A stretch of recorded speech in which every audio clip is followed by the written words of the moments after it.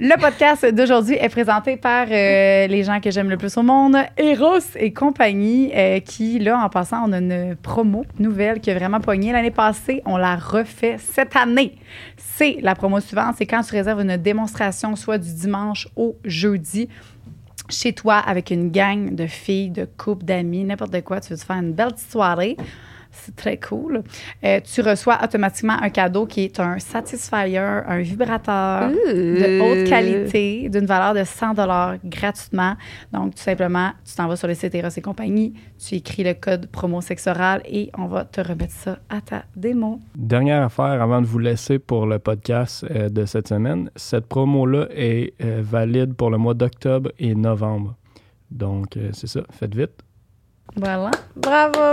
Merci. Puis en passant, si tu veux acheter aussi sur le site, tu as 15 % de rabais avec le 15, le code Sexoral. Sexoral. Voilà. Et puis là, nos jouets sont sortis, la gang. Hey, fait que 3 points finalement. Nos jouets sont sortis. Allez voir dans la section Sexoral. Ma contribution à cette intro-là, ça va juste être moi qui ouais, bravo! Yes, sir. Let's go. Une production du Studio SF. Aujourd'hui, on a reçu au podcast Annie, une intervenante avec les gens en situation d'itinérance. Et puis, c'est sincèrement l'un des meilleurs podcasts qu'on a fait depuis longtemps. Il va éveiller des consciences, il va changer le monde, il va changer les perceptions. Je suis là tellement confiante de l'impact positif que cet épisode-là va avoir.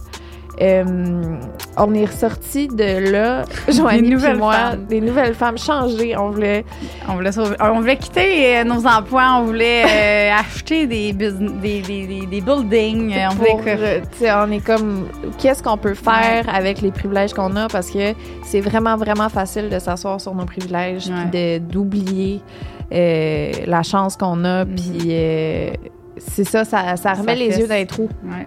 Un peu.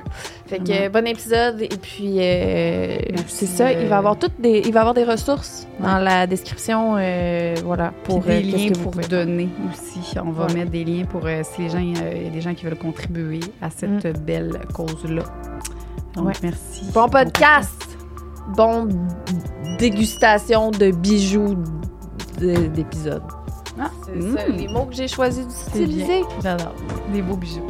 Le podcast d'aujourd'hui est présenté par Centre Phi qui vous arrive avec une nouvelle expérience sensorielle, multisensorielle qui explore les liens entre la sexualité et les technologies qui s'appelle Sexe, Désir et Data. C'est présenté en première mondiale au Centre Phi depuis le 1er août 2023, mais c'est encore d'actualité en ce moment. L'exposition est prolongée pour cet automne aussi. C'est une expérience unique qui parvient à ouvrir les mille et une portes de nos désirs. C'est une exposition qui est le fruit d'une coproduction entre Phi et BAN, créée en partenariat avec Club Sexu et plusieurs autres artistes multidisciplinaires. Et c'est une expérience 16 ans et plus. Yes. Puis là, à travers ça, toutes les œuvres qui sont à l'intérieur de ce salon-là, il y a la séduction, on parle aussi d'algorithmes, pornographie, des perceptions, des identités de genre, témoignages intimes, vulnérabilité, des rencontres sensorielles, de consentement aussi. On parle aussi du travail du sexe, des intelligences artificielles, des expériences queer. Donc, on parle de vraiment plusieurs choses. Et en plus, qu'est-ce qui est vraiment cool, c'est que tu as accès à Max, qui est une intelligence artificielle que tu vas pouvoir discuter avec lui. Puis Max, il est très coquin. Donc, si tu as envie de te laisser séduire, tu peux te promener dans le salon, justement, d'exposition et discuter avec Max. Puis tu peux aller aussi sur le site. Oui, tu peux déjà lui parler si tu veux voir un peu, là, goûter à Max avant d'être sur place. Tu peux aller sur sexedesirsdata.com pour trouver Max, le discuter et dire je m'en viens bubber au Centre Phi. On va continuer de jaser. Donc, même si tu vas tout seul, t'es pas tout seul. C'est ça. Il est là dans ta poche. Merci. Merci Centre Phi. Bon podcast. Mouah.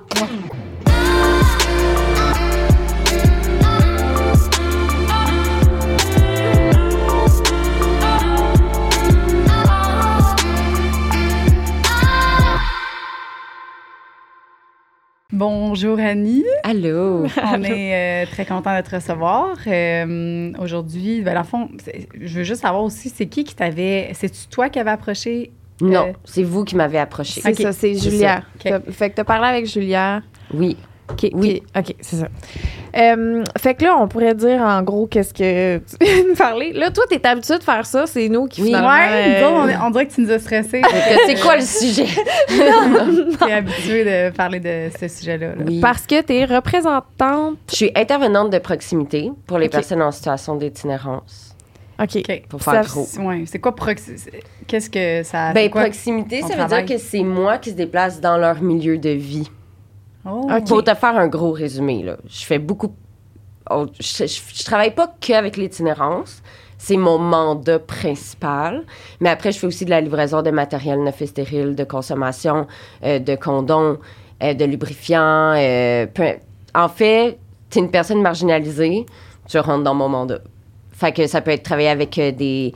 Mon mandat, il n'est pas jeunesse, mais avant, il était jeunesse, par contre. Mais tu sais, ça arrive que ça peut être vraiment tout, là. Ça peut être gang de rue, ça peut être travail du sexe, ça peut être itinérance, ça peut être des personnes qui consomment, santé mentale et tout. Mais tu sais, il faut que tu sois quand même dans une position marginalisée et comme dans la marde un peu.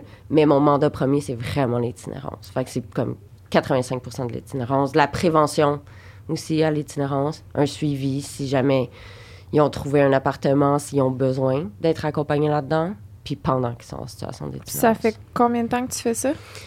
Que je suis intervenante de proximité, ça fait 1 an et demi. Puis avant ça, pendant 3 ans, j'étais père aidante en intervention alternative dans un programme jeunesse pour les jeunes de la rue de Centre-Sud. Tabarouette, hein? Hey. Père aidant. Oui, ça veut dire que moi, j'ai été engagée basée sur mon vécu seulement. Okay. Puis après, ils te forment, dans le fond, pour faire de l'intervention auprès de tes pairs. Fait que c'est PAIR. Auprès de tes comme pairs. un genre de parrain. Donc, ouais, fait que tu deviens... Fait qu'ils t'engagent vraiment basé sur ton vécu. Okay. Mais tu sais, t'es formé, là. T'es formé en continu tout le temps. Okay. Ils te mettent pas sur le terrain comme du jour au lendemain. Là, voici, tiens, une intervention. Là, c'est dangereux. Ouais. Mais fait que t'interviens auprès de ta communauté. C'est ça, un père aidant. Puis après, ben quand que... Tu sais, pour être père aidant, il faut comme un pied dedans puis un pied à l'extérieur.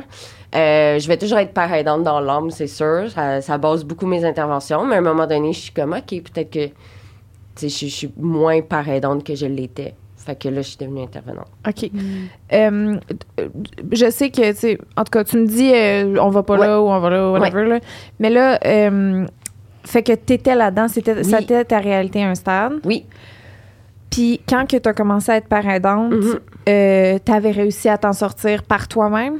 Ben, non. Non, c'était grâce à des intervenants comme moi aujourd'hui. OK. Dans le fond, moi, j'ai été 5 ans en situation d'itinérance, mais de l'itinérance cachée, ce qui touche les femmes, la communauté LGBTQ+, et les jeunes, surtout, ce qui veut dire que personne ne le sait, en fait, que t'es dans la rue. Le but, c'est que les citoyens ne le savent pas. Pour ta protection, parce que tu es une personne vulnérable déjà à la base. Donc, une femme va être vulnérable la nuit. Ben, si les gens savent qu'elle est dans la rue puis qu'elle a nulle part où aller, ça la rend vulnérable à des agressions ou des choses comme ça. Puis, j'ai trouvé, dans le fond, il y avait un organisme communautaire que j'allais beaucoup, beaucoup souvent en réduction des méfaits qui était pour les jeunes femmes 18-30 ans, femmes trans.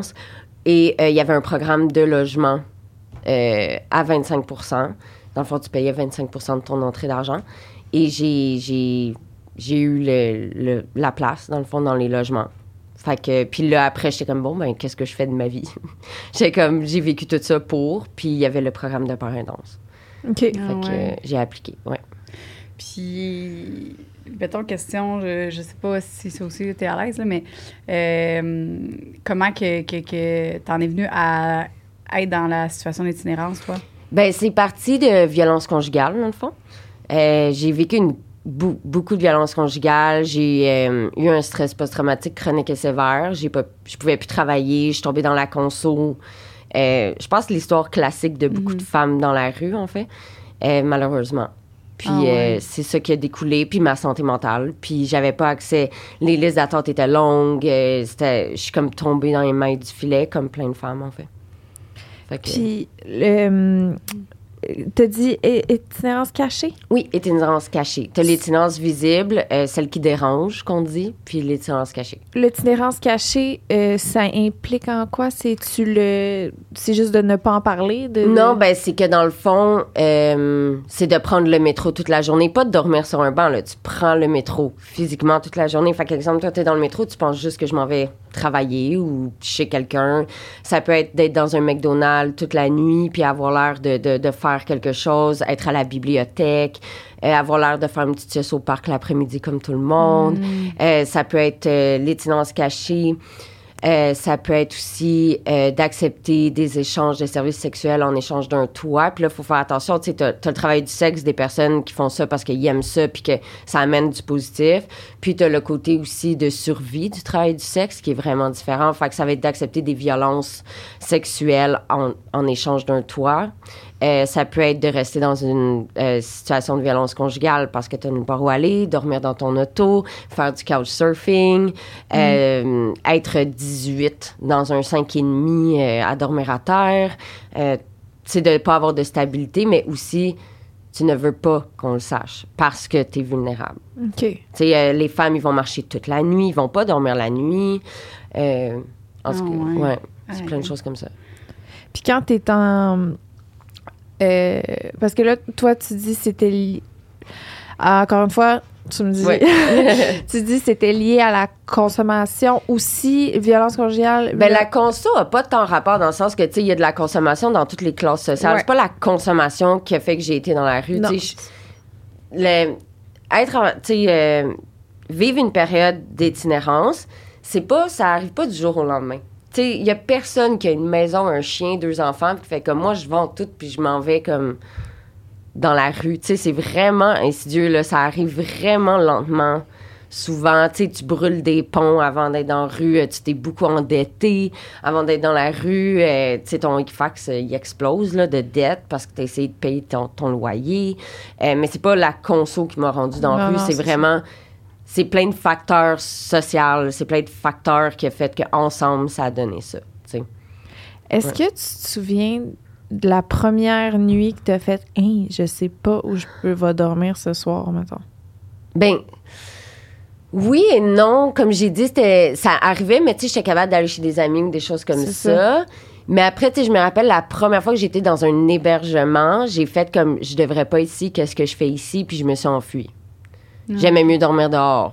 T'sais, parce que pour moi, ça faisait pas de sens que j'étais là. Puis je pense que c'est quelque chose aussi de pourquoi j'en parle autant sur des plateformes, c'est que les gens comprennent pas le clash, le trauma que ça vient de vivre ça puis de le réaliser. T'sais. Comme j'ai dit, l'itinérance cachée, souvent, là, les gens, ça va prendre du temps avant qu'ils aillent dans les organismes parce que justement, ils ne se voient pas comme une personne en situation d'itinérance. Moi, j'ai su que j'avais vécu de l'itinérance aussi longtemps quand j'ai commencé à être intervenante puis qu'on m'a dit « Ouais, mais ça, là, c'était de l'itinérance cachée, Annie. » C'est comme... T'as pas été dans la rue 2 ans, t'as été dans la rue 5 ans. Tu sais, puis même moi, je le savais pas. Tu sais, je l'ai su en faisant des formations. Shit. Ouais. Fait que... Parce qu'il y a 2 ans sur 5, mettons que là, c'était pas caché. Visible, c'est ça. Là, c'était comme, ben là, je sais plus où aller. Là, je suis dans le système. Là, je vais dans les hébergements. Là, je suis sur le trottoir. Mais encore là, c'était plus rare, là. Tu sais, comme j'ai jamais quêté sur le trottoir, j'ai jamais... Tu sais, l'itinérance cachée, c'est ça aussi, là. Si tu quêtes, c'est parce que là, on le sait. Ah ouais, ben comment tu fais pour comme... Tu t'arranges. Ben, il y a beaucoup, beaucoup de jeunes qui vont faire du travail du sexe par survie. Ouais. Parce que tu as 3 classes de travail du sexe. Des fois, on pense qu'il y en a juste 2. T'as celui qu'on voit dans les films, là, le pimp violent. Que c'est des choses qui existent. Je dis pas que ça existe pas. Puis là, t'as l'autre côté qui est la femme épanouie, qui aime ce qu'elle fait, puis c'est pour se découvrir elle-même, etc., etc. Mais il y a comme une 3e classe qui, là, d'après moi, comme 80% du travail du sexe, qui est du travail du sexe par survie. Puis c'est souvent ça que les jeunes ou les femmes vont faire dans la rue, dans le fond, pour survivre. Puis tu trouves... Comment que ces gens-là vont trouver des clients, mettons? Ben souvent, il va y avoir des agences. Il y a sinon des sites Internet aujourd'hui. C'est super facile. Tu as plein de sites Internet que tu fais juste mettre des annonces, merci, bye. Là. Ils se louent une chambre de motel. Puis ça, en faisant du travail du sexe, ils peuvent se louer des chambres de motel, fait qu'ils dorment pas dehors. Mais ils sont quand même considérés comme étant... Oui, parce qu'ils n'ont pas de stabilité résidentielle. Ils font de motel en motel, puis là, à un moment donné, les motels les barrent parce qu'ils sont en train de faire du travail du sexe. Puis, ouais. Est-ce qu'il y a des motels où c'est accepté? Non, c'est illégal. Zéro. C'est ça. Fait que là, faut que tu Ben attends, mais il y a une différence entre accepter... Je veux dire, il y a des motels qui savent absolument que ça se passe. Sûrement, là. C'est sûr. Après, eux, ça amène de l'argent, fait que tant mieux pour eux. Mais ce que je veux dire, c'est que techniquement, c'est illégal, point. Là. Est-ce que tu t'es fait des amis dans la rue, j'imagine? Ben beaucoup, oui. parce que ça doit être beaucoup de ça, tu sais, C'est une communauté, là. C'est ça. C'est de l'entraide. Ben oui, on allait au festival de jazz ensemble. On faisait des affaires, on faisait des activités. Mais oui, absolument. Que tu as rencontré, mettons, dans des hébergements, dans des... Puis est-ce qu'il y en a, mettons, qu'aujourd'hui, tu es intervenante avec eux? Je pourrais pas. Tu pourrais pas? Je pourrais pas. Parce que ça m'est déjà arrivé comme par aidant, justement, que, exemple, quelqu'un que j'ai connu de la rue. L'affaire, c'est que je connais trop d'informations sur eux. Ça les a pas laissés se dévoiler à leur rythme, si tu veux. Mais aussi, c'est que j'ai pas le...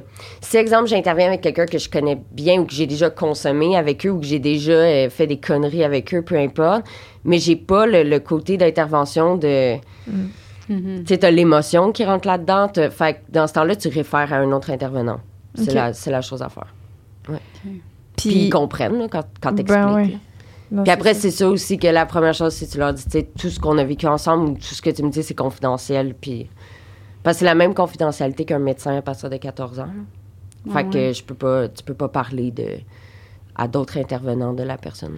Puis tu dis que c'est comme une communauté puis que vous entraidez et tout, mais est-ce que tu remarques qu'il y a beaucoup de gens dans cette communauté-là qui sont quand même, mettons, justement, les agressions entre... Des agressions, des vols, des... Ben, il y en a, mais comme dans tout... C'est de la survie, puis c'est ça qu'il faut comprendre. Moi, ce que je trouve drôle, là, c'est juste moi, mais tu sais, exemple, moi, je travaille beaucoup avec les vieux de la vieille, là. Tu sais, comme Roger, qui m'aime un jour, puis qui m'aime pas l'autre, là. Ah. Puis que ça fait comme 10 ans qu'il est dans la rue, puis qu'il est bien, là, comme dans sa situation, comme il survit. Puis... tu sais, j'ai plein d'exemples de comme « Ah, Annie, telle personne m'a volé mon cellulaire. » Puis là, tu sais, ils sont en crise, là. Puis ils sont comme « Je sais que c'est lui qui a volé mon cellulaire. » Puis le lendemain, les deux sont en train de se manger une slice de pizza. Tu sais, comme sur le trottoir en se disant « Je t'aime. » là. Tu sais, comme ils savent que c'est de la survie puis que l'autre, il a volé par survie. Fait qu'on dirait qu'il n'y a pas... dans le temps, ils se fâchent pas longtemps parce qu'ils ont fait la même affaire. C'est ça, OK. Après, il y a, je trouve, plus d'agression des citoyens qui n'aiment pas les personnes en situation d'itinérance. Puis ça, il y en a vraiment beaucoup, des agressions sexuelles, des agressions comme, je me rappelle plus c'est dans quelle ville, là, mais il y en a un qui est décédé, l'autre à l'hôpital parce que des jeunes trouvaient ça drôle de battre des gens de la rue. Si tu regardes sur TikTok, il y avait comme un trend d'aller acheter des burgers au McDo puis de les smash d'en face des gens de la rue pendant qu'ils dormaient. De pisser sur les gens de la rue, de leur cracher dessus. Il y a beaucoup de micro-agressions et même d'agressions sexuelles d'usagers qui viennent te voir puis sont comme cette nuit, j'ai vécu une agression sexuelle. Puis pour eux, c'est normal. C'est même pas... Ils sont comme, ah, je peux-tu avoir un nouveau pantalon parce que j'ai du sang partout. Tu sais, comme, ça va être ça leur demande. Après, il y en a qui vont en parler plus, mais c'est triste à voir que des fois, c'est rendu une réalité. Là. De faire comme, ah, ben ouais, ben juste correct, Annie, je peux-tu juste avoir... J'ai faim. Comme... Ouais. Puis quand ça arrive, mettons, des situations comme ça, premièrement, c'est quoi l'âge le plus jeune que tu as vu ou que... 12 ans, mais ça, je tiens à le dire, c'est quand même rare. 12 ans. Puis c'est souvent pris en charge très vite, dans le sens qu'il y a un hébergement qui accepte à partir de 12 ans. Mais là, tu sais, il y a tout le côté DPJ, les parents. Puis là, j'ai jamais travaillé avec des jeunes de 12 ans, puis je sais que entre 12 et 14 ans, il y a des lois. C'est super strict, c'est super serré. Mais après, tout ce qui est un peu intervention jeunesse, il y a des hébergements qui commencent à 14 jusqu'à 18. Puis après, ça peut être un autre groupe jeunesse 18-30 ou 18-25. Mais à 14 ans.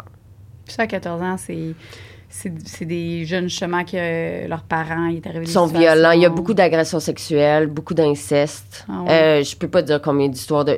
En fait, je pense que je connais pas vraiment un jeune de la rue qui s'est pas fait agresser sexuellement quand je travaillais avec les jeunes. De l'inceste, beaucoup. Des jeunes qui vont fuir aussi, exemple des personnes trans qui vont fuir parce qu'ils ont peur de leurs parents. Beaucoup de violence familiale. Donc, ils fuient, en fait, la violence familiale, ce qui est OK, je veux dire. Je comprends. Y a-tu beaucoup de ces personnes-là qui... Parce que, mettons, justement, là, un jeune de 14 ans qui vient vers vous, est-ce qu'il y en a certains, je sais qu'il ne doit pas en avoir beaucoup, mais qui réussissent à s'en sortir pareil, puis à... Ben, c'est sûr que là, tu sais, je travaille plus dans le jeunesse depuis un an et demi, mais avant, ce qui est tough, tu sais, 14 ans encore là, c'est pas la majorité, là, je dirais c'est plus 16 ans, puis là, c'est des fugues de la DPJ, mais ce que je trouve difficile, c'est qu'il y a pas assez de programmes, il n'y a pas assez de place dans les programmes. Puis, tu sais, quand tu me poses cette question-là, ça me vient un flashback d'un jeune, justement. Tu sais, il était là à tous ses rendez-vous. Il était là, tu sais, il a tout rempli les papiers. Il avait toutes ses pièces d'identité. On applique pour des logements subventionnés ou des logements avec intervenants. Puis, c'est parce que tu as 500 autres jeunes qui appliquent, là.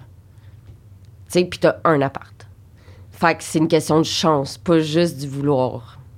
C'est pour ça que la phrase « si tu veux, tu peux » dans mon domaine, c'est une phrase très privilégiée parce que le « peut », c'est les outils.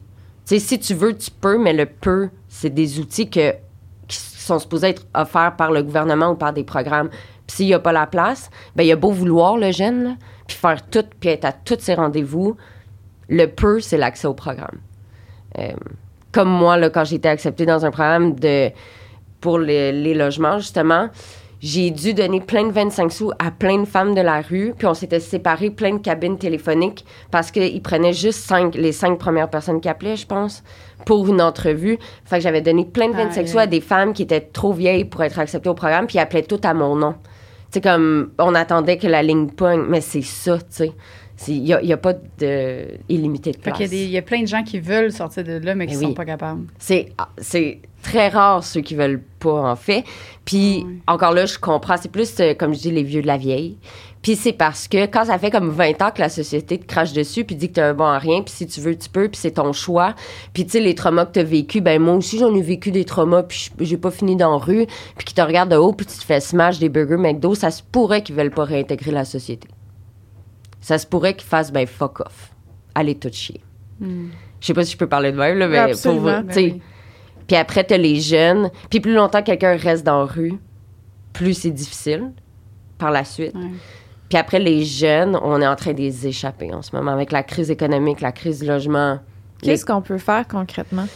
Concrètement, tu sais, t'as ceux qui vont aller donner de la soupe, des sandwichs, des cartes cadeaux, puis il en faut parce que, exemple, les intervenants, on n'a pas ce temps-là nécessairement pour le faire, mais ça en vient à voter pendant les élections, voter municipal pour ton quartier. Arrêtez de faire des pétitions pour des programmes. Parce qu'on veut en ouvrir des programmes, mais il y a toujours des gens qui font des pétitions du « pas dans ma cour »,« pas à côté de chez nous »,« j'ai des enfants ». Puis c'est de l'ignorance. Je comprends pas. Des pétitions contre quoi? Contre l'ouverture de programmes. Comme juste à côté d'ici, c'est en construction un programme de... un site de consommation supervisée, ce qui veut dire que tu peux venir consommer des drogues par inhalation. Ce programme-là, c'est par inhalation, avec des intervenants sur place à cause du nombre de surdoses des décès. Ben là, tout le monde autour, ils ont fait des pétitions pour pas que ça l'ouvre, en disant mes enfants. Puis là, ils ont ouvert un site Internet avec des photos de guns et de gens dans la rue morts à terre, comme si ça allait faire ça dans le quartier. Mais ces gens-là consomment déjà à l'extérieur. Là. Ils vont juste venir consommer à l'intérieur. De façon sécuritaire. De façon sécuritaire. Après, des programmes de logement, il y a plein de pétitions pour ça. Là. De centres de jour, il y a toujours des pétitions. C'est toujours comme ça. Ou des campements aussi. Non, les campements, y a-tu eu une... tu sais, je sais qu'il y a eu une année où est-ce que... Je sais pas si c'était une pétition contre les campements ou une... Ben, tu sais, il y avait plein de tentes à un moment donné dans Montréal, là. Il y en a toujours. Il y a plus de... Mais là, c'est rendu légal, ça? Ben non. Ah, c'est pas légal. Mais en fait, c'est pas illégal. C'est que c'est pas toléré. Ah, okay. En fait, mais c'est en train d'être vu par un juge au fédéral parce que c'est un peu complexe peut-être pour quelqu'un qui travaille pas dans le domaine. Mais... En fait, c'est que dans tes droits et libertés, en tant que personne, tu as le droit à l'accès au logement. Ce qui veut dire que ça veut pas dire que tu as le droit à un logement gratuit. tu as le droit à l'accès au logement. Mais avec la crise économique et la crise du logement, il n'y a pas d'accès au logement. Ton accès au logement, il est brimé. Le gouvernement ne fait rien pour ton accès au logement. Que ce soit des logements sociaux, des logements à 25 % des logements avec accompagnement ou juste des logements. Tu as des gens qui travaillent temps plein dans la rue en ce moment, monoparental, parce que les logements, c'est trop cher. Fait que ton accès au logement, il est brimé. En ce moment, ce qui se passe, c'est que ton accès au logement, il est brimé. Donc, les campements, c'est pas parce que tu veux camper, c'est parce qu'il n'y en a pas de logement. Donc, au fédéral, ils sont en train de se pencher sur la question de, ben là, si tes droits et libertés sont brimés par le fait que le gouvernement ne fait rien pour l'accès au logement, tu ne devrais pas avoir le droit de démanteler un campement parce qu'il n'y a pas d'option. Les hébergements aussi sont pleins. C'est quoi l'option? Il n'y a pas de logement, il n'y a pas d'hébergement. Mais tu peux pas te camper. Mais tu n'as pas le droit de camper. Exactement. Mais il y a des villes au Québec qui, eux, par contre, leur tolérance est là. OK? Les mairesses vont dire, non, on va faire un campement. Comme Gatineau, Granby. Après, est-ce qu'actuellement, là, alors qu'on se parle, c'est encore toléré comme ça l'était? Je regarde pas tous les jours. Là. Mais à Montréal, une personne, une tente, c'est considéré un campement. T'as pas besoin d'être 18, là. Puis démanteler, ça coûte extrêmement cher aussi à vous, là, à nous. Je comprends pas. Ben, tu sais, Notre-Dame, le campement sur Notre-Dame, tu sais, ça a coûté combien de démanteler ça en policier? 500 000 $ pour une journée. Est-ce que tu sais combien de logements on aurait pu construire à ces personnes-là? 500 000 $ pour enlever quelque chose. Pour demander aux gens d'aller dehors de dehors. Juste vous dire, c'est mettre des gens dehors de dehors. Ah ouais. Juste pour qu'on soit clair, là. Tu mets des gens dehors de dehors. Parce qu'ils vont rester dehors, là. Moi, OK, je comprends tantôt ce que tu disais. À propos... tu sais, j'étais comme la police en voulant dire c'est leur travail, mais même moi, je sais pas. Je démissionnerais, personnellement. Puis après, t'as la... Tu sais, je vais pas partir un débat sur la police ici, mais dans le sens que, tu sais, il y en a qui vont dire, ben la police fait juste écouter leur boss ou la ville, mais moi, je démissionnerais, je m'excuse. Me faire dire, tu dois mettre quelqu'un dehors de dehors et brûler leur tente, détruire leur tente, déchirer leur tente, jeter tout leur stock, moi, je démissionne. Pas mal sûr qu'il y a des policiers qui se sont tellement sentis mal après. Là, ben, démissionne. Je suis sérieuse, tu sais, dans le sens, si tu veux aider le monde, deviens intervenant, pas policier. C'est mon opinion. Elle a s'adoucir comme...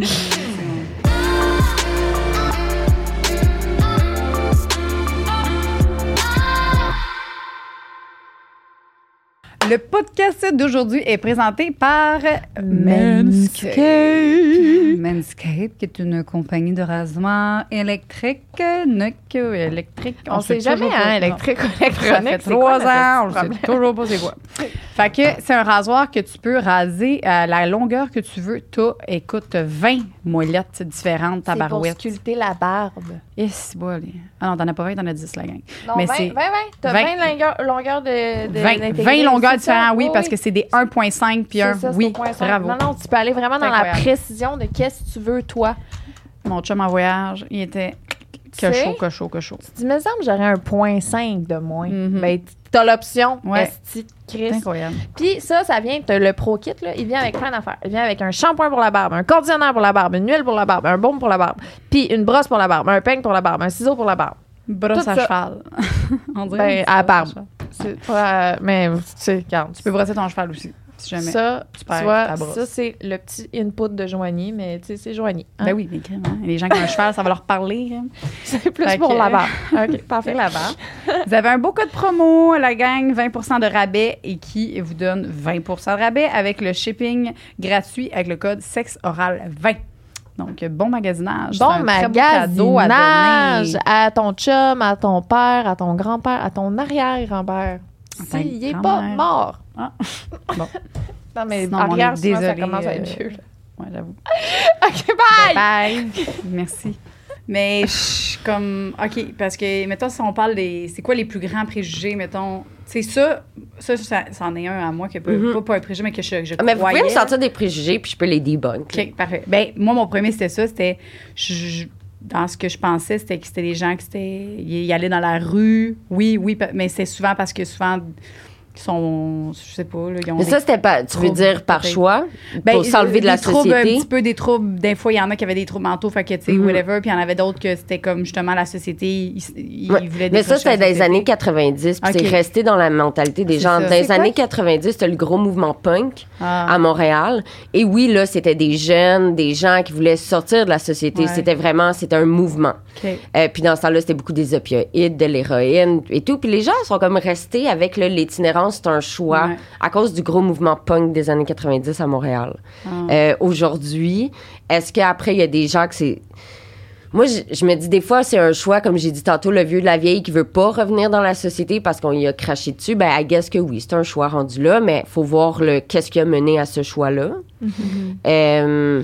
Puis aujourd'hui, c'est 100%, 98% santé mentale. Il y a les programmes, ça prend 5 ans, crime, avoir accès à un programme. La crise du logement, la crise économique. Puis, tu as eu aussi la vague de la crise des opioïdes, la crise des surdoses, qui n'a pas aidé à ça. Ouais. Une femme qui tombe enceinte dans la rue, comment qu'elle est traitée, comment qu'elle peut Par les vivre organismes sa ou par les grossesse? citoyens? Toutes Les tes deux, réponses. Comment OK. qu'elle vit sa grossesse? Ben, là, ça, c'est quelque chose de très controversé, mais il y avait des questions, tu sais, quand t'appliques, là, où j'ai appliqué, puis une des questions d'entrevue, c'est, tu vois une femme enceinte s'injecter dans une ruelle. Qu'est-ce que tu fais? Puis la réponse, c'est d'aller la voir, lui offrir du matériel neuf et stérile de consommation, voir s'il est suivi par un médecin, est-ce qu'elle prend des vitamines prénataux, est-ce qu'elle a besoin d'un accompagnement pour aller au CLSC. Il y a rien que tu peux faire, l'enfant est pas né, de toute façon. Mais je sais que, tu sais, il y a pas longtemps, ils voulaient changer la loi, justement. C'était quoi le titre de la loi, donc? En tout cas, que tu peux plus appeler la DPJ pendant que la femme est enceinte. Parce que le monde faisait ça? Oui, fait que ça faisait que les gens allaient pas voir les médecins. Ben non. Tu comprends Après, si la personne accouche puis que l'enfant il est comme en sevrage, la DPJ peut être appelée là. Tu sais, je pense que les gens ils font pas la différence entre. Mais il n'est pas automatiquement dans une... Tu sais, mettons, le bébé, la maman qui s'injecte ça, ouais. il n'est pas... Tu le sais qu'il y a un bébé qui va naître quand même. On va dire, il n'est pas suivi pour après le bébé qui soit en sevrage automatiquement. Elle peut être suivie après, peu importe c'est quoi, Mais c'est par des faut que médecins. ça soit elle qui aille vers... Oui. c'est ça. Ben oui. Fait que c'est pour ça que notre job, c'est pas de dire... c'est parce que si on la shame, elle va pas plus y aller Ben chez le non, médecin. c'est Puis si on la shame, C'est sûr. elle va pas nous parler. C'est sûr. C'est parce que moi, mon rôle, c'est pas de dire aux gens quoi faire ou qu'est-ce qui est bien, qu'est-ce qui est mal. C'est juste de leur donner voici tes options ou des éduquer, puis après, ils font leur propre choix. Moi, jamais je vais dire ça, là, c'est pas bon. Puis ça, arrête de faire ça. Puis jamais. Tu leur donnes l'éducation ou tu leur donnes voici ce qu'on peut faire. C'est toi qui décides. Puis s'ils veulent que je les accompagne là-dedans, je suis là pour ça. Puis s'ils me disent décalisse, je décalisse. Ouais, ben c'est la meilleure façon, c'est sûr, comme tu dis, sinon ils vont se... Ben, ça s'appelle de l'empowerment. Est-ce qu'on a un pourcentage? Parce que, tu sais, là, t'as parlé de, mettons, la femme enceinte qui va s'injecter. On a-tu comme un pourcentage des gens dans la rue qui consomment? Parce qu'il y en a qui consomment pas, là. Oui, il y en a qui consomment pas. Non, il n'y a pas de chiffre. On sait pas. On sait pas.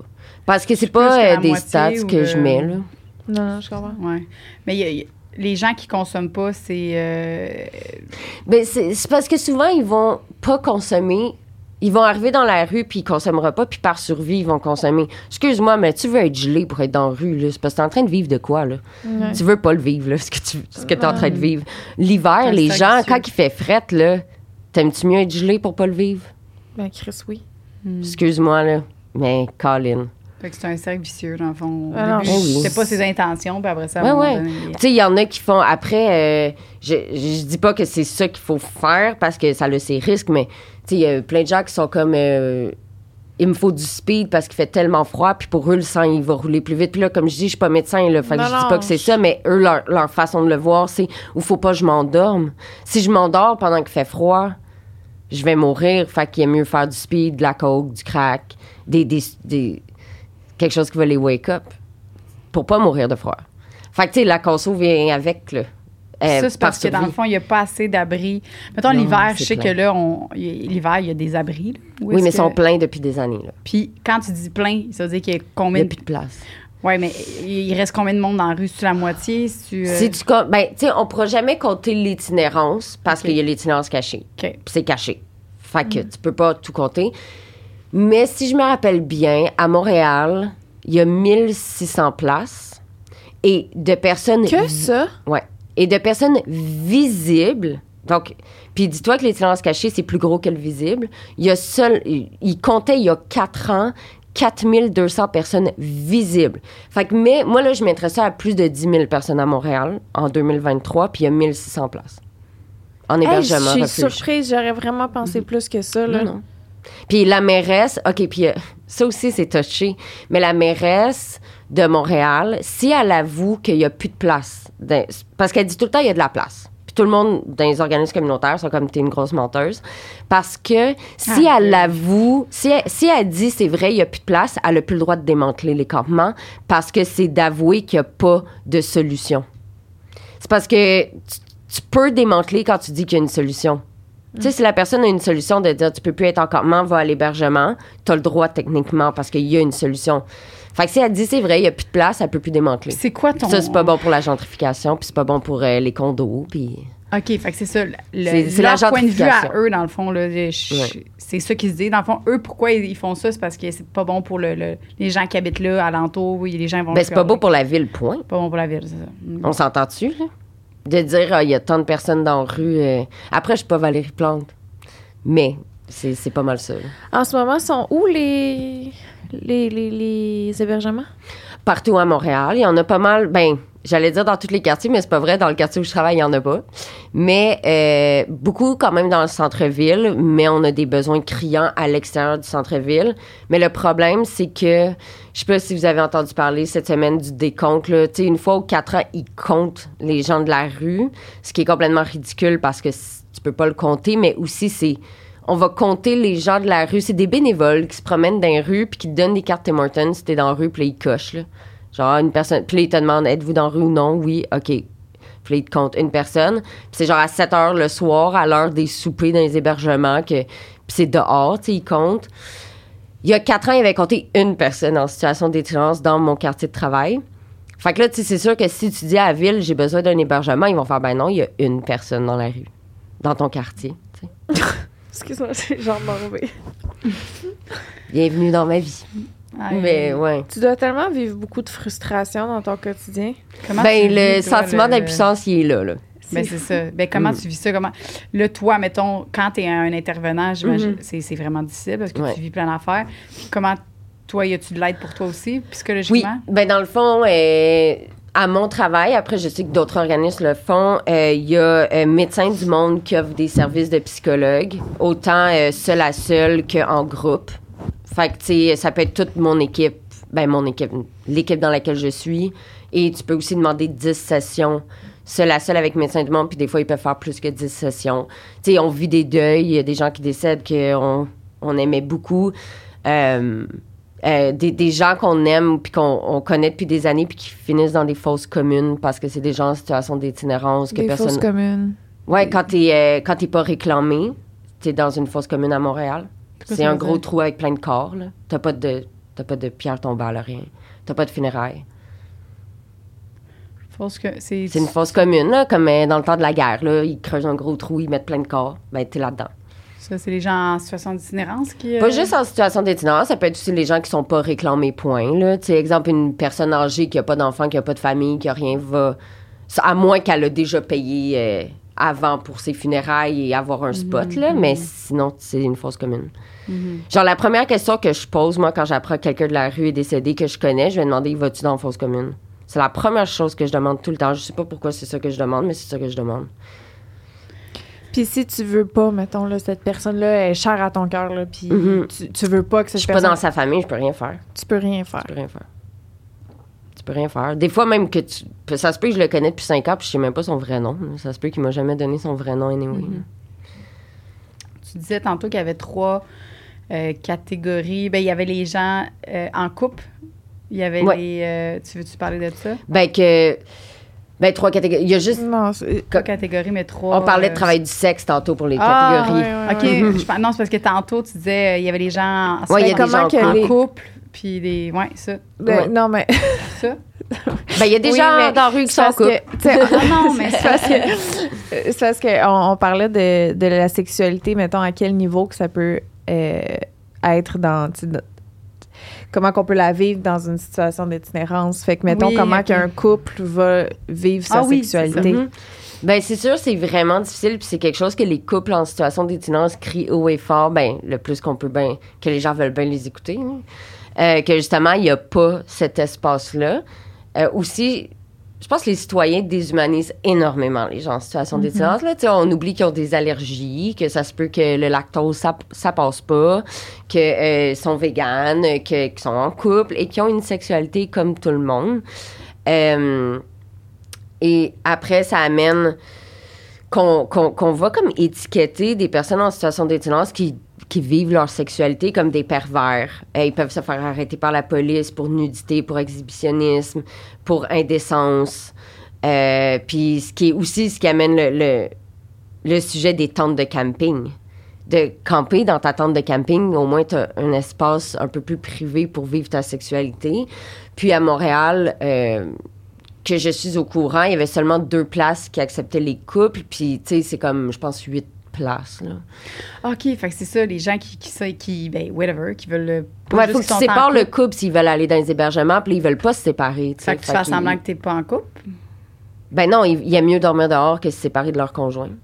Ouais, mais sinon, OK, mais c'est ça, mais ils peuvent faire semblant qu'ils sont pas un couple, mais non, ils vont le savoir à un moment donné. Je comprends pas ce que tu veux dire. Ils vont pas les mettre dehors si il y a pas vraiment d'hébergement mixte. Okay. Tu as hébergement pour femmes, hommes.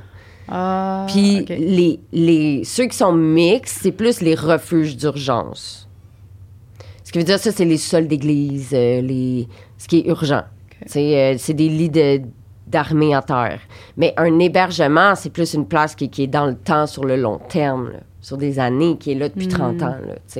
Là, ça va plus être un côté femme, un côté homme. Puis dans les hébergements et dans les refuges d'urgence, tu n'as pas le droit d'aucun acte sexuel. Ce que je comprends d'un côté, dans le sens, tu sais, des intervenants, ça leur tente-tu de voir le gars se masturber? Non. Et ils vivent ça comme des agressions, là, les intervenants, là, tu sais, on s'entend, ça te tente pas de voir le pénis du gars. Par contre, ils ont quand même une sexualité à vivre, fait que c'est difficile, tu sais, de faire la part des choses. J'ai pas envie de te voir le pénis, mais en même temps, le gars, il a une sexualité à vivre, ou la femme a une sexualité à vivre, ou la personne, point. Fait que t'as pas le droit d'actes sexuels dans les hébergements, dans les refuges, dans la rue, nulle part, finalement. C'est quoi, mettons, les solutions? D'ouvrir des hébergements pour couples, encore plus. Parce que ceux qui sont pour couple, ils peuvent dormir ensemble, souvent, ils vont avoir une chambre à eux, là. Fait que là, ils peuvent vivre leur sexualité. Je le crois bien, parce que j'ai pas entendu de couple dire qu'ils pouvaient pas. En tout cas, ou ils le faisaient cacher dans le dos, là. Ou d'accepter plus les campements, mais... Est-ce qu'il y a des projets d'hébergement de plus qui sont en ce moment en train de... Pas à ce que je sache. Ils ont débloqué comme 15 millions, mais je pense que c'était juste pour Gatineau, fait que je suis pas certaine. OK. Mais 15 millions, tu fais un prout avec ça, là, pour des hébergements. C'est rien. Oui. En plus, ça inclut les gens qui travaillent là. Oui, c'est un prout, là. Puis, qu'est-ce que tu dis aux personnes qui disent, sûrement que tu as entendu, là, en ce moment, il y a plein de gens il y a plein de travail qui n'ont pas d'emploi, puis fait qu'il y en a des places pour travailler. La première chose que je peux te dire, c'est que légalement, il faut une adresse pour travailler, là. En tout cas, je fais juste dire ça, là. C'est une très bonne réponse. La première chose qu'on te demande à une entrevue, il faut que tu remplisses ton adresse. Puis il n'y a pas, ça aussi, ça pourrait être une solution. Est-ce qu'il y aurait des... Moi, je sais, mais... Hey, si le gars, ça fait une semaine qu'il s'est pas lavé puis qu'il se présente à ton magasin, t'as beau avoir tout le cœur du monde, tu vas-tu l'engager sincèrement? Ou tu sais, même pas juste ça, là. Fait qu'il faut qu'il travaille de 8 à 5 du lundi au vendredi. Il met où son alarme? Il branche où son cadran? Dans le gazon, dans le parc. Il va être en retard. Puis après, s'il veut aller dans un hébergement, il faut que tu te présentes à 3 heures l'après-midi à tous les jours pour faire la file pour peut-être avoir une place. Fait que ton employé, il faut qu'il te dise que à tous les jours, il doit quitter plus tôt pour peut-être avoir une place, pour peut-être ne pas dormir dehors. Et de toute façon, quand tu vis dans la rue, tu as tellement de trauma, ta santé mentale, là, elle détériore tellement vite. Parce que la survie, c'est vraiment... c'est ton cerveau, il est allumé 24/7. C'est comme si 24/7, t'es comme, est-ce que je suis en sécurité? Est-ce que je suis correct? C'est quand je vais manger? C'est quand je peux faire mon lavage? Est-ce que je vais me faire agresser? Est-ce que je vais me faire voler? Puis ta santé mentale, elle détériore extrêmement vite. Fait que d'être après apte à aller travailler temps plein, il y a des gens qui travaillent temps plein dans la rue et je me demande bien comment ils le font. Et des fois, ça va vite qu'ils vont perdre leur job. Parce que justement, ils sont arrivés en retard, ils doivent quitter plus tôt leur hygiène. Ils n'ont pas d'adresse finalement. Il y a plein de... Moi, je vois comme le travail, c'est à la fin. Quand tu sors de la rue, c'est à la fin le travail. Moi, quand je suis sortie de la rue, ça a pris 2 ans et demi avant que je sois comme je suis prête à travailler. 2 ans et demi. Puis comment tu t'es faite pour sortir de la rue puis pas travailler? Le bien-être social. J'avais un billet du médecin.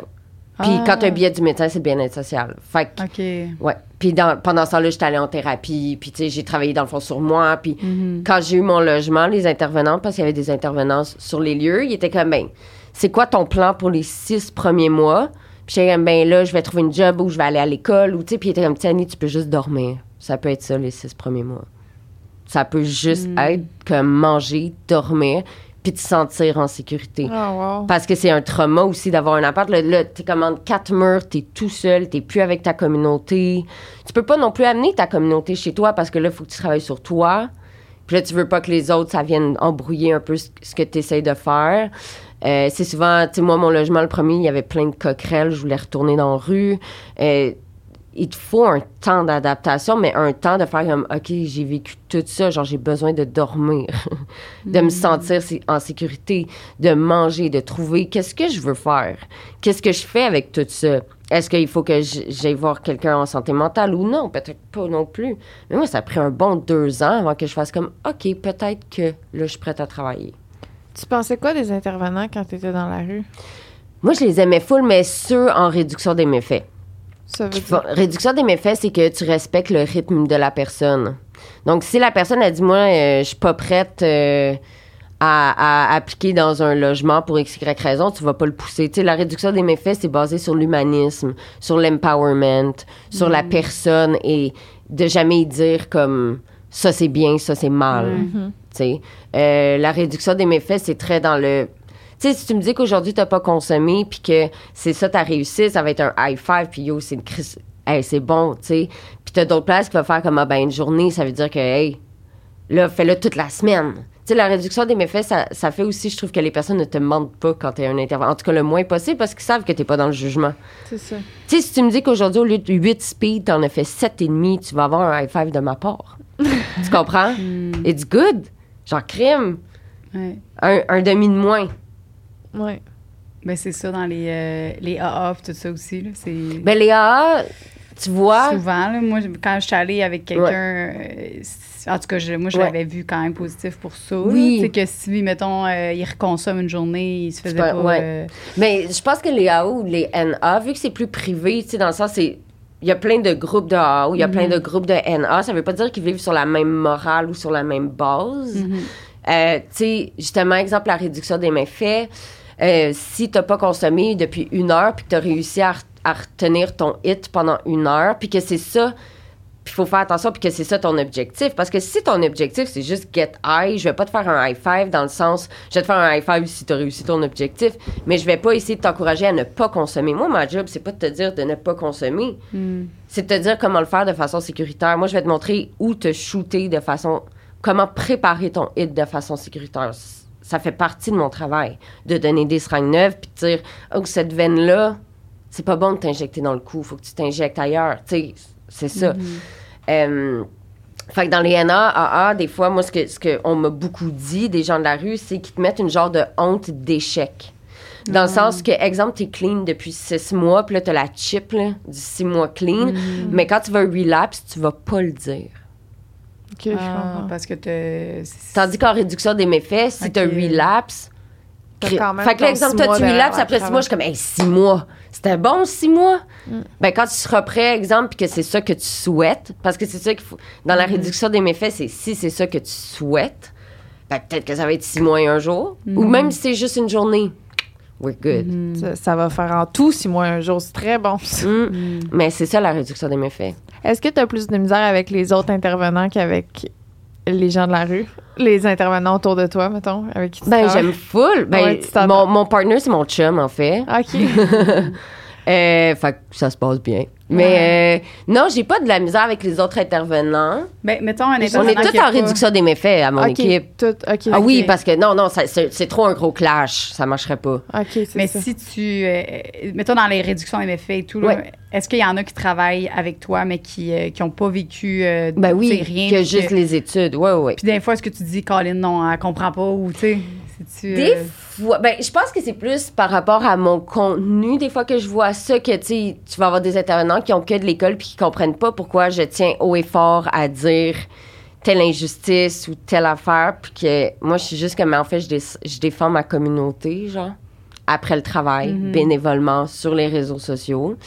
Puis après, tous les intervenants, ils ont une façon d'intervenir. Des fois, je peux parler à mon chum, puis sa façon d'intervenir, je suis moins d'accord, mais on a toute notre personnalité dans nos interventions. Puis dans le travail que je fais, tu sais, on va pas se forcer à être quelqu'un qu'on n'est pas non plus en intervention. Ça va se sentir, la personne nous fera pas confiance. Après, c'est référé à un autre intervenant, si ça marche pas avec une personne. Mais après, il y a tellement de façons d'intervenir, puis c'est sûr que je suis pour la réduction des méfaits en premier. Puis, Est-ce que tu trouves qu'il y a assez d'intervenants? non. Non, il y en a pas. Mais non. Ah non, je Mais on a des salaires de marde, là. Je veux dire, vraiment, C'est là, il y a vraiment, des intervenants sont payés 18-19 pièces de l'heure. On n'a pas d'assurance. Moi, j'ai aucune pension. J'ai pas d'assurance. J'ai rien. J'ai juste mon salaire à l'heure. Fait que, puis on vit aussi C'est au qui seuil qui de la paye? pauvreté. C'est quand même c'est gouvernemental? Ben, ça vient de plusieurs bailleurs de fonds qu'on appelle. Fait que ça peut venir... ça peut venir de partout. Mais, tu sais, des intervenants qui vont dans les banques alimentaires puis qui ont référé un usager à cette banque alimentaire-là, il y en a beaucoup d'intervenants vivant en coopérative d'habitation parce qu'on n'a pas le choix, on n'a pas les moyens de se payer un logement. On vit en colocation jusqu'à tes 45 ans, là. Même plus pour le reste de ta vie, parce qu'on a des salaires merdiques. Ouais. Puis ça, ils disent, comme les sages-femmes, ils disaient, ouais, mais vous, c'est une passion. Fait que, tu sais, c'est. Ah, ben oui, correct. mais moi, je paye mon loyer en coupon de vocation. Là. Ouais. Mais non, mais Apparemment que je peux. c'est une passion. Ma sage-femme, elle dit, ouais, elle m'a dit, les joueurs de hockey, là, hein, C'est une passion. Elle dit, Ben tabarouette, des millions et des millions. Elle dit, c'est une passion pourtant. Pourquoi tu vas payer les autres? Pourquoi nous autres, Mais après, c'est pas C'est tous les fou. intervenants qui ont un salaire de merde. Là. Moi, je te parle du communautaire Ok, en réduction ok. des méfaits, en intervention alternative, parce que si tu travailles au CLSC, là, t'as une belle pension, t'as Ouais. tout. Là. C'est Mais dans ça, la moi, rue. je travaillerais C'est dans la rue que c'est jamais pas, là-dedans. Je travaillerais jamais dans l'institution, là, tu sais.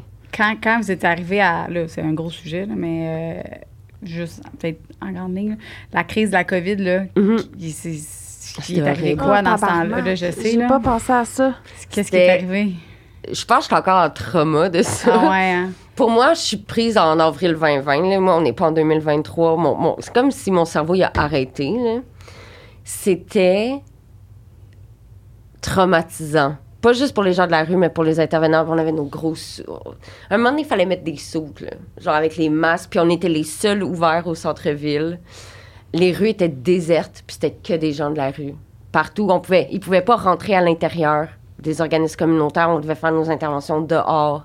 À un moment donné, il y avait eu Architectes sans frontières qui avait fait comme un corridor de la ruelle à notre douche avec des panneaux de bois pour pas qu'ils touchent l'intérieur de nos bureaux, mais qu'ils puissent au moins aller prendre une douche.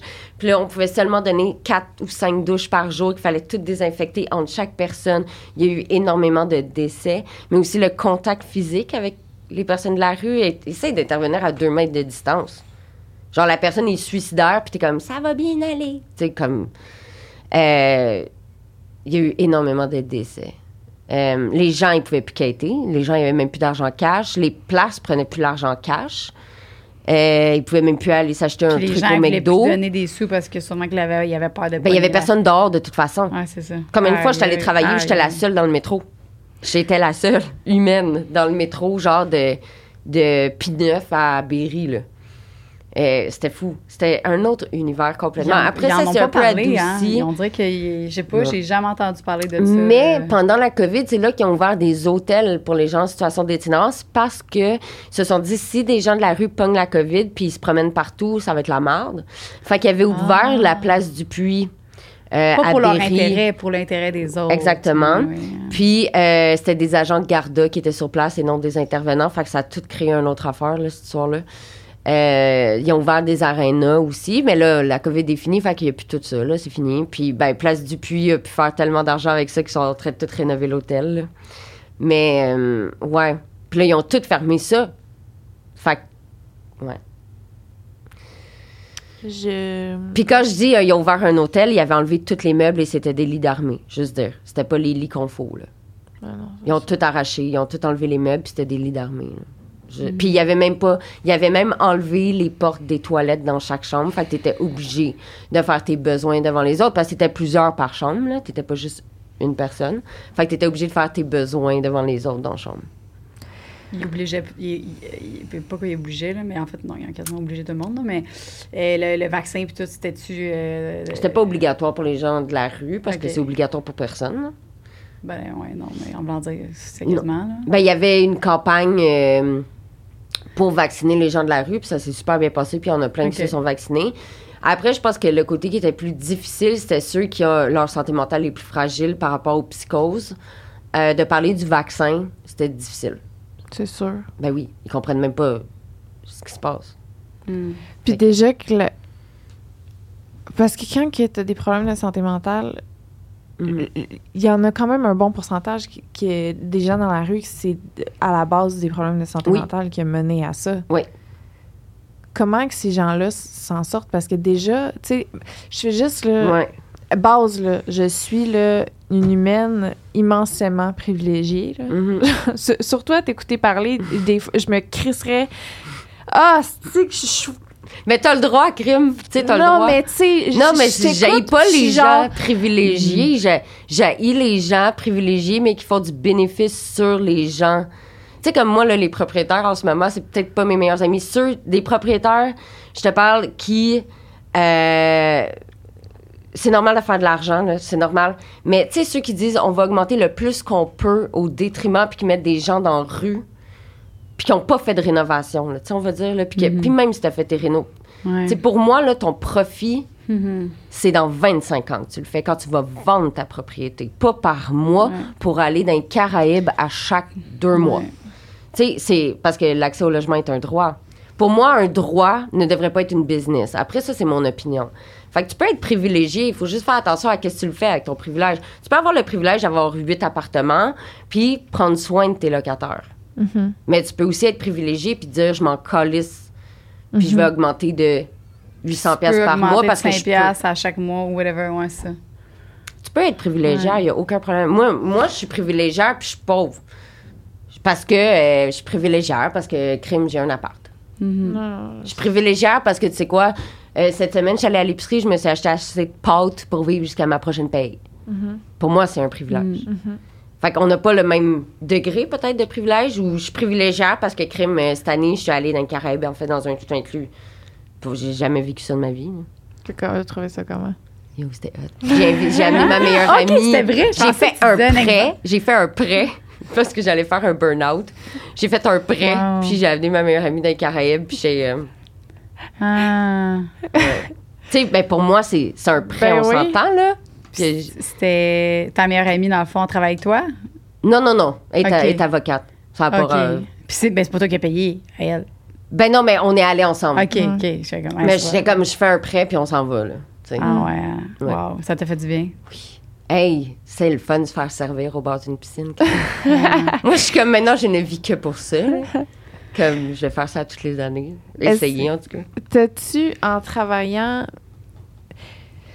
Parce que, tu sais, là, mettons, tu vis quelque chose de difficile. OK, exemple, tu es hospitalisé une semaine dans ta vie par telle affaire. Puis là, dans 2 ans plus tard, je veux dire, ça fait 2 ans, tu es déconnecté de ton hospitalisation. Tu t'en souviens plus de... Tu sais, c'est comme quand tu as le nez bouché, là. Asti que c'est gossant, mais tu l'oublies après quand ton nez est plus bouché. Ça te fait tout ça d'être intervenante versus quand tu sais, y a-tu des moments où tu sens que c'est plus dur de te connecter à leur réalité parce qu'il y a quand même un clash maintenant? Non. C'est pas fait. Tu te rappelles tout le Je temps. comprends. Tu sais, moi, il y a une affaire que je dis souvent aux autres intervenants, ou tu sais, quand je vais dans les écoles faire des Parce que c'est ça, moi, je peux aller dans les Caraïbes de temps en temps avec des contrats, tu sais, comme, c'est ça qui m'a offert un peu ma plateforme. Hey, on s'entend, là, je pense que j'ai déclaré 3 000 $ l'année passée de contrat, là, c'est pas, mais pour moi, c'est énorme, 3 000 $, tu sais, pour moi. Mais c'est, à chaque fois, ceux qui me disent, je vais être intervenante plus tard, je suis comme, dis jamais, je comprends. Parce que c'est pas vrai. T'entends ce qu'il dit, mais tu le comprends pas. Moi, quelqu'un qui me dit, je suis écœurée d'être dans une tente à 40 degrés, nanana, c'est comme un sauna, ça me pique partout, j'en peux plus, Annie, j'en peux plus, ben je comprends. Moi, j'aurais dit, c'est sûr. C'est sûr. Ouais. C'est sûr. Tu peux-tu dire, j'imagine? Non. Ouais, tu peux dire, j'imagine. T'as le droit d'imaginer. Mais de dire, je comprends, je trouve que c'est insulte. Ouais. Parce que... C'est une insulte. Moi, les gens de la rue, ils savent pas, là, nécessairement que j'ai un vécu. Il y en a qui le savent, il y en a qui le savent pas. Moi, je vais pas le dire juste pour le dire. Je vais le nommer s'il y a à le nommer parce que ça fait du sens dans mon intervention. Mais ceux qui le savent pas, de dire je comprends, là, tu sais, il y en a après qui me disent non, tu comprends pas, puis je les obstine pas. Je suis pas comme, ben oui, tu le sais pas. Ouais. On ramène pas ça à toi. Non, je vais pas ça, faire comme tu peux si pas. tu savais. Ouais. On ramène tout ça. C'est ça. Parce que, Ouais. Tout ce qui est MTS Ouais. et tout. c'est juste parce que je me suis MTS, c'est rappelé plus le bon terme, c'est Oui, c'est vrai. Tu t'en as dit Oui, quelque c'est chose, ça. toi. Juste la raison de pourquoi j'allais parler de privilèges, là, Ouais. c'est que avec tous mes privilèges, c'est déjà compliqué d'avoir des suivis de grossesse. Ah ouais. C'est déjà compliqué. Fait que là, j'essaie de m'imaginer une femme, mettons, qui est dans la rue, ou peu importe si c'est grossesse ou pas, là, mais quelqu'un qui a des problèmes de santé mentale, qui est Pas dans juste la mental, rue. physique, là. Comment tu sors? Tu sais, parce que faut que, mettons, t'as une dépression, faut que tu cours après ton CLSC de base pour essayer de t'en sortir, puis t'es dans un état où, Chris, t'es déprimé, t'as pas la force de... Ben, t'es en état de survie, t'as même pas le temps de penser à ça. Les gens qui s'en sortent, comment? Comment? Parce que ça sonne honnêtement impossible. Mais aussi, ce qui est tough, je trouve, quand t'es dans la rue, pour avoir accompagné énormément de personnes à l'hôpital ou dans une clinique, c'est que les médecins vont aussi blâmer ta situation de vie au lieu de... Moi, là, je connais des gens qu'on a découvert... Qu'on a essayé de défoncer des portes pendant un an et demi, parce que juste physiquement, ils ne se sentaient pas bien. Puis qu'on a découvert plus tard que finalement, ils ont le cancer phase terminale, mais c'est parce que pendant 1 an et demi, 2 ans, les médecins étaient comme « Ah, c'est parce que t'es dans la rue que t'as mal partout. » Tu comprends? C'est parce que tu consommes que t'as mal partout. Juste déjà physiquement, c'est difficile de juste te faire écouter par un médecin. Fait qu'en plus, tu vas le chercher. Puis il y a plein de programmes aussi en psychiatrie qui te demandent d'avoir une adresse pour la thérapie. Parce que je comprends un peu le point que pour bien faire ta thérapie, il faut quand même que tu aies une stabilité. Il faut quand même que tu saches... Faut pas que tu sois dans cette énergie-là de survie, sinon tu vas jamais te concentrer sur ta thérapie. Tu viendras probablement même pas. T'as pas le temps. Tu sais même pas si quand tu vas revenir, ta tante va être encore là ou si la police va l'avoir enlevée. Tes affaires. Tabarnak. T'as pas... Ta thérapie long terme, c'est après. Mais il n'y a pas de temps de programme de logement. Il n'y a pas... Tu sais... En ce moment, je ne sais pas où l'itinérance s'en va, je te le promets. Ça va pas être beau. Ça, c'est une promesse. Oui, parce que j'ai envoyé une famille en Ontario l'autre fois. Dans le logement. Il y en a plein de plus en plus. Les gens, ils restent à la maison parce qu'ils ont la chance de pouvoir rester à la maison le plus possible. Aujourd'hui, quelqu'un qui dit... J'habite chez mes parents, on dit hey, c'est normal, c'est bravo. Mais après, tu as le côté de blâmer les parents pour quelqu'un dans la rue, mais c'est tellement complexe. Parce que l'itinérance, c'est complexe. Ça vient avec un background. Tes parents sont pas psychologues, sont pas psychiatres. Eux aussi, ils ont une vie, puis ils peuvent pas se drainer à... Non, puis chaque cas est différent, chaque famille est différente. Il n'y en a pas un cas pareil. Là. Puis là, la famille que tu envoyée en Ontario? Ben, c'est parce qu'au Québec, on a des hébergements maman-enfant. Puis quand je dis des... Il y en a 1, 2, puis c'est ce qui est le fun, par contre, de ces programmes-là de femme-enfant ou papa-enfant, c'est que c'est du long terme. Tu sais, c'est sur du 1 an et demi, 2 ans que tu as ta place. Est-ce qu'il y a des femmes qui vont essayer d'avoir des enfants pour avoir accès à cet hébergement-là? C'est jamais arrivé, ça? Non, parce qu'il n'y a jamais de place, c'est du long terme. C'est très rare d'appeler puis qu'ils ont une place. Ils vont dire, j'ai une place dans 1 mois. Parce que pour l'enfant, ils vont pas te dire, tu peux rester juste 1 nuit ou 3 mois. Tu restes là jusqu'à ce que, tu sais. Fait que pour la stabilité de l'enfant. Fait que l'enfant, il est bien, là. Ces places-là, c'est des belles... Pour vrai, là. Je les ai vues. C'est des très belles places. T'as aussi papa-enfant. Mais il n'y a pas... Au Québec, on est la seule province qui n'a pas famille-enfant. T'es obligé de séparer les parents. Fait que, mais il y en a en Ontario. Fait qu'ils vont décider d'aller en Ontario. Puis en Ontario, il y en a un ou deux, c'est ça? Oui, il y a des programmes maman, papa ou maman, papa, peu importe, là. Enfant. Fait qu'ils séparent pas la famille. Puis quand il n'y a pas de place dans l'hébergement, mettons, la femme, elle arrive avec son enfant, il n'y a pas de place dans l'hébergement, ils vont la retourner avec son enfant dans la rue? Ou ils vont lui enlever son enfant? Je le sais pas. C'est quoi? Parce que moi, j'appelle, tu sais, c'est vraiment touché comme question. Parce que j'ai l'impression que il y a beaucoup de mamans-enfants, on va dire, mais c'est de l'itinérance cachée. Okay. Donc, ils vont rester dans des situations violentes, de violence conjugale. T'sais, on le voit beaucoup, là. Pourquoi t'as pas quitté? Ben, il y a mille et une raisons, dont le logement, on va se le dire, la maison. Ils vont dormir dans leur auto. Ils vont pas oser le dire parce qu'ils ont peur que leur enfant se fasse enlever par la DPJ. Il y a pas une madame qui dort avec son enfant dans une ruelle devant tout le monde. Il y en a pas. Après, si, exemple, moi, je croise une madame avec un enfant, la première chose que je ferais, c'est en fait, j'appellerais mon cordeau, mon boss, puis je dirais que on s'assoit en équipe, on s'assoit que c'est quoi le plan de match. Jamais je prendrais la décision moi-même. Jamais. Qu'est-ce qu'on peut faire? Genre, monsieur, madame, tout le monde... Voter. Arrêtez de bloquer des organismes. Mais voter quoi? Sensibilise. Quand t'entends quelqu'un dire c'est un choix, dis ta gueule. Quand t'entends quelqu'un dire si tu veux, tu peux, explique que c'est une phrase de privilégié.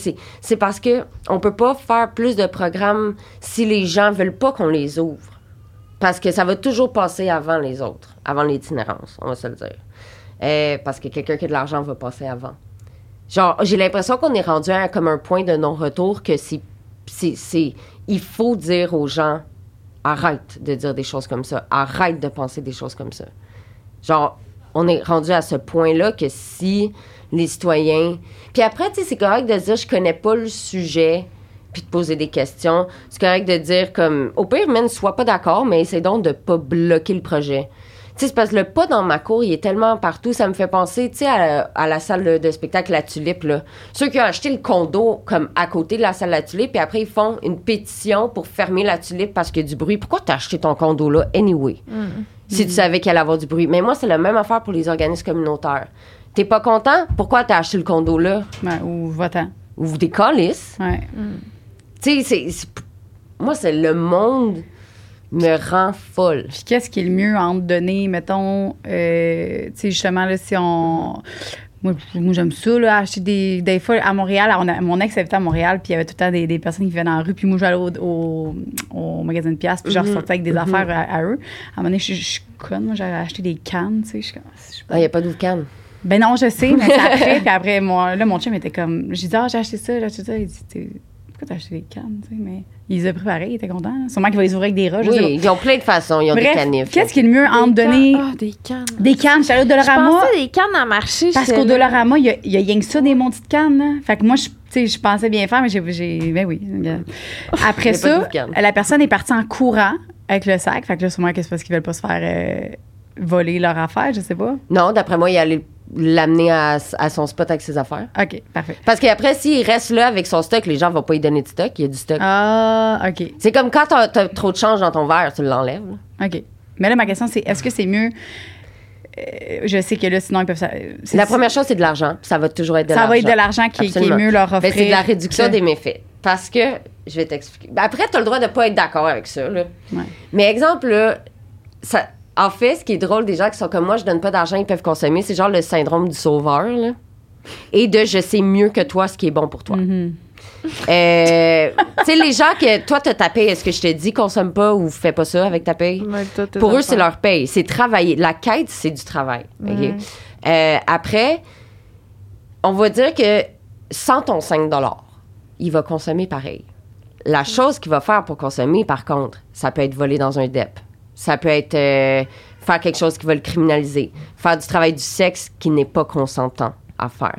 Ça peut... Donc, c'est de la réduction des méfaits de donner de l'argent parce que là, il va pas se tourner vers des choses qui peuvent le mettre dans le marde, créer d'autres traumas, voler... Tout ça. Parce qu'il va consommer pareil, que tu lui donnes ton 5 piastres ou pas, OK, on va se le dire. C'est la façon de comment il va avoir accès à l'argent qui va changer. Mais la deuxième chose, c'est que quand les gens consomment, exemple, le matin, c'est là qu'ils vont dans les programmes. C'est là qu'ils viennent voir les intervenants parce qu'ils sont bien physiquement. Ils ont pas mal, ils sont pas en souffrance. C'est là qu'ils sont comme « Hey, Annie, on va-tu faire ma carte d'assurance maladie? » Ils se sont fait leur hit ou peu importe, ils ont consommé le matin. Ils ont plus dans leur tête la survie de « je vais avoir mal si j'ai pas ma conso ». C'est là qu'ils viennent puis qu'ils veulent appliquer dans les programmes de logement, aller faire leur carte d'assurance maladie. Hey, on check-tu pas mon certificat de naissance? Ah ouais. C'est là, parce qu'ils ont pas... Leur journée va être correcte. Fait que là, l'idéal, le bord, ça serait de donner de la bouffe et un 5$. C'est de l'argent, en premier. L'argent, il choisira sa bouffe. Oui, parce qu'il y a ça aussi... mais mettons, si j'ai de la bouffe et 5$, je peux donner les deux. Tu peux donner les deux. Je suis pas en train de dire que c'est... Tu comprends? L'idéal, mettons, si j'ai une bartende dans mon auto et j'ai un 5$, je peux donner mais les pas deux, juste ça, parce qu'avec si l'argent... t'as pas un des deux, mettons, et pas ton esti de bartende. C'est ça. Donne le 5$. Mais après, il faut aussi demander... Tu sais, une affaire, je pense que j'ai, c'est sûr... en fait, mon premier TikTok à vie, là, c'est à propos des bartendes puis des sandwichs. Ouais. Parce que j'étais dans le métro, puis t'as deux filles, genre, tu sais, avec un sandwich style première moisson, tu sais, avec le pain et pas de même full croûté, là, qui va voir un gars de la rue au métro Pineuve, puis il offre le sandwich, puis le gars de la rue, hyper poliment, là, il est comme « Non, merci ». C'est tout ce qu'il a dit. Puis là, les filles rentrent dans le métro, puis moi, je suis derrière eux, puis ils sont comme « c'est d'ingrat, nanana ». Puis j'ai juste sorti mon iPhone, puis j'ai dit, tu sais, genre le gars, il a le droit d'avoir des goûts, il a le droit d'avoir des valeurs, il a le droit d'être vegan. Tu sais, même s'il est dans la rue, peut-être qu'il est allergique à l'esti de moutarde. Puis ton calice de pain première moisson croûté de même, est-ce que tu sais comment les gens de la rue ont mal aux dents? Comment tu veux qu'il le mange? Mais est-ce qu'il va te le dire à toi que le petit sandwich au pain croûté, c'est parce que j'ai 18 caries puis j'ai mal? Il va juste te dire non merci. Tu sais, fait que le côté de donner, c'est aussi d'accepter le refus. Puis si t'es pas capable d'accepter le refus, c'est parce que l'action, tu le fais pas pour eux, tu le fais pour toi. Parce que quand le gars, il va dire non, là, si ça te fait chier qu'il a dit non, c'est parce que l'action, c'était pas pour lui. Non, c'était pour toi. Wow. Puis après, il faut que tu lui demandes aussi, c'est beaucoup d'empowerment de demander qu'est-ce que tu veux manger. Exemple, il y a un McDo, là, derrière. C'est le fun de pas assumer ce qu'il veut manger.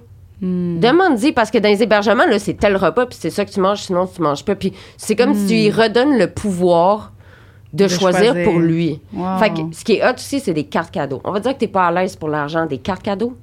Ah, ouais, c'est... OK. Simple de même, carte cadeau Dollarama, AEW, McDo, Petro, name it, là. C'est vrai que c'est une bonne idée. Il choisit après ce qu'il veut. Puis il peut même le partager. Puis l'hiver, de ça, j'imagine qu'ils sont tout le temps contents, là, des manteaux, des bottes. Oui et non, parce qu'encore là, il faut faire attention. Moi, j'ai vu des gens de la rue qui se font donner 5 manteaux dans la même journée. Penses-tu qu'ils veulent le traîner? Ouais. C'est mieux de les donner aux... Tu sais, si tu vois quelqu'un pas de manteau en T-shirt, tu lui donnes le manteau. Mais quelqu'un qui a déjà un manteau, une tuque, un foulard, tu lui donnes un manteau, là, qui va pas le traîner, là. Puis là, tu vas dire, ouais, ben donne-le à un de tes amis. Ah, parce que maintenant, c'est sa responsabilité. Ouais. Oh my God. Non, mais c'est vrai, les gens sont comme, tiens, veux-tu la nourriture? J'ai pas faim, ben tu le donneras à un ami. Toi, va le donner à l'ami, c'est toi qui veux donner la bouffe. C'est fou, hein? Tabarnak! Non, mais genre, à Noël, quand j'étais dans la rue, j'avais reçu un moment donné 20 bouteilles de shampoing, les gros 16. Je les ai toutes jetées. Mais oui, Parce que je vais marcher avec ça toute la journée. Voyons. Non, mais pas juste ça, parce que je vais marcher toute la journée avec 20 bouteilles de shampoing à traîner ça partout. C'est bien trop lourd. Calisse. Mais ça, c'était des choses que les gens C'est pensent pas. mais Puis à non, Noël, c'est là, mais ça, moi, là, à Noël, tu sais, Ouais, là, ça, les c'est gens bon de la que tu rue, le dises, donner parce du que ça fait chocolat, un peu qu'on donner des pense bonbons, donner du maquillage aux organismes pour les jeunes filles, donner des masques pour les cheveux. C'est le temps des gâtés aussi, Chris. Lâchez vos hosties de tucs. Je m'excuse, là, mais c'est Non, tout le temps c'est ça. bon, À Noël, bon. c'est toujours des paniers, genre brosse à dents, pâte à dents, shampoing, genre tu pues, va te laver. C'est ça, à chaque année, à Noël, des organismes. Ouais. Ben, pas les organismes qui donnent ça, mais les gens qui donnent ça aux organismes. On À devrait faire Noël, une journée c'est qu'on juste donne ça. genre plein de maquillage. On Mais est il y a- Masque pour la face. Je peux vous donner plein d'organismes qui seraient heureux de recevoir ça pour les jeunes ou pour les Des- gens Non, point. on T'as des De la belle lingerie. Mais oui, non, mais pour vrai. Pour vrai, là. Non, mais on organise une journée. Moi, il y avait un organisme pour les Puis jeunes là, on femmes. invite tout le monde, puis là, on Ouais. dit venez donner votre maquillage, vos lingeries coquines. Non, peut-être pas. Non, mais pour les... Ben, pourquoi pas? Ouais. Ils ont une vie sexuelle aussi. Ils veulent se ça. sentir belle. Chris, t'es tout le temps pogné à porter le linge de l'autre qui est troué ou qui a été donné, puis tu peux même pas avoir de personnalité avec ton linge. Des livres, mettons, Moi, il y en a-tu rien à battre? Des livres? Ouais. Oui. Parce que dans les hébergements, il y a plein de livres. Il y a des bibliothèques c'est ça. partout. Des dildos. Fucking down. Ben, l'affaire, c'est que je pense pas que tu aurais le droit à l'hébergement d'amener un dildo. Ah ouais? Ouais, ok. parce qu'ils vont fouiller ton sac à l'entrée. Mais le J-pop, il a pas l'air d'un jouet, là. Ouais, ça se peut. Ouais, non. Mais après, je suis sûre qu'il y en a qui les amènent, là. Tu sais, t'as des travailleurs du sexe que ça va être leurs outils de travail. Il y a des hébergements qui diraient oui, d'autres non. Fait que c'est ok. Mais après, est-ce qu'il y a des hébergements plus serrés, on va dire, moins en réduction des méfaits, qui vont vouloir distribuer ça? Ça, c'est une autre histoire. Mais, tu sais, moi, une affaire, quand je suis sortie de la rue, je sais pas si tu sais combien de paires de Dr. Martens que j'ai, que je finance sur 4 paiements sans intérêt, parce que pendant 5 ans, j'ai été pognée à porter le linge de quelqu'un. Genre, j'ai pas été capable d'avoir ma personnalité à travers mon linge ou mes habits. Puis là, c'est devenu comme... Je pense que j'ai 72 cotons wattés, là. Genre, c'est devenu, en fait, comme maladif d'avoir ma personnalité à travers mon linge. Ça devient comme maladif à la fin, là. De faire comme... Fait que du beau linge juste esthétique aussi. Mais là, y a-tu un peu le rapport, genre... tu sais, mettons que ceux en situation d'itinérance qui quêtent dans la rue, est-ce qu'ils vont comme pas vouloir porter du beau linge? Ouais. Genre, Aussi, ça se peut. c'est... Aussi, ça se peut, mais c'est pour ça que moi, j'encourage, tu sais, parlant des manteaux d'hiver, c'est pour ça que moi, j'encourage plus, à moins que tu vois quelqu'un qui n'a pas de manteau puis qui fait moins 40 puis c'est dangereux, donne aux organismes, parce qu'après, les organismes, c'est eux qui vont le distribuer, puis ça va être la personne qui va choisir Son manteau. ce qu'elle veut. Ouais. Je comprends. Juste donner l'option. Puis si la personne, là, cette journée-là, veut pas porter du propre parce qu'elle va quitter, elle va juste pas prendre le morceau propre. Puis les organismes, tu vas nous les dire après pour qu'on les mette en dessous, là? Oui, ben il y a accès, il y a un guide de toutes les ressources à Montréal là, sur le site du Rapsim, mais je peux vous en référer, qui sont des plus petits, parce que ce qui est plate, tu sais, c'est que les gros organismes, c'est eux qui ont tous les dons. Parce que, tu sais, c'est eux qui font de la pub à TV parce qu'ils ont le budget, tu sais, comme des places. Puis, t'as les petits organismes, tout petits rikiki, qui ont aucun budget. Tu sais, les organismes dans lesquels, exemple, je travaille, qui ont aucun budget, qui ont rien. Puis c'est pas nous qui reçoivons les dons des gens parce que les gens, ils pensent pas parce qu'ils savent même pas qu'on existe. Ben, c'est quoi le tien? On va le mettre... Rap jeunesse. On va le mettre dans l'action prévention. Puis là, c'est mieux ça que de donner au village de valeur qui revend doublement ton fucking manteau. Tout l'argent va à Walmart. Je suis allée au village de valeur pour la première fois, là, puis il y avait du linge qui coûtait fucking cher, des jeans qui... Et je dis, ça coûte cher. Ça n'a pas de bon Village sens. des valeurs, mais l'autre, Renaissance, tu sais qu'ils engagent... c'est tout de la réinsertion sociale. Renaissance? Oui, c'est tout de la réinsertion. Fait qu'ils engagent des gens, exemple, dans la rue, qui sortent de prison. Peu importe, c'est de la réinsertion. Fait que ça, c'est bon. Oui. Mais pas village de valeur, lui, c'est... C'est de la merde. Ah, c'est ça. Parfait. Ben, des fois, ils donnent, mais c'est un petit pourcentage, mais tout l'argent va à Walmart. Village des valeurs, ça appartient à Walmart. Ah, mais tabac! Je vous apprends beaucoup de choses aujourd'hui. C'est fou. J'aimerais ça qu'on... Parce que là, je sais, on n'a pas tant parlé de la sexualité en situation d'itinérance. J'avais trop de questions, mais moi, j'aimerais ça que tu reviennes si tu veux. Ben oui, on peut... Il y a plein de questions des gens, puis c'est un sujet... Les gens pouvaient poser des questions? Oui. Ben, j'étais pas au courant. On aurait un 15 minutes sur Patreon, si t'es à l'aise, mais il faut comme closer ça. Oui, absolument. Puis c'est vraiment à contre-cœur, parce que non, j'ai encore de... tellement de questions pour toi, puis je pense que ce podcast-là va réveiller tellement de monde. Moi, j'ai eu le goût de pleurer la moitié du temps que tu parlais, je le sais, puis c'est pour ça que j'ai pas... Un des trucs, c'est la SAQ. Ça... Qu'est-ce que tu travailler? SAQ. Ça fait 3 ans que je suis sobre, malheureusement. Mais elle serait bonne en tabarnak, la bouteille de vin rouge ce soir, je te confirme. C'est ça. Merci. Mais ça fait plaisir. Merci pour l'invitation puis de vouloir parler de ce sujet qui n'est pas si joli. Non, mais c'est... Ben moi, écoute, je connaissais rien. Je connaissais rien là-dedans. Puis fou, hein? On pense connaître quelque chose, puis finalement... fait que merci vraiment d'être venu. Puis c'est sûr que moi, j'ai envie... Tu sais, tu dis, on peut faire quoi? Mais on peut faire quelque chose concrètement. Puis j'ai envie qu'on fasse quelque chose, justement, organiser quelque chose. Oui, j'aimerais vraiment ça. Ça serait vraiment fun. Puis on va travailler en collaboration avec toi.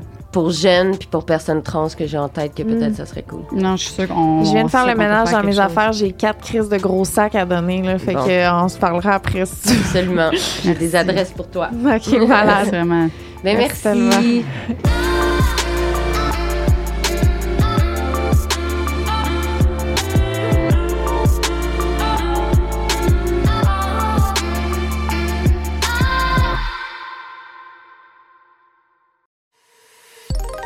une production du Studio SF.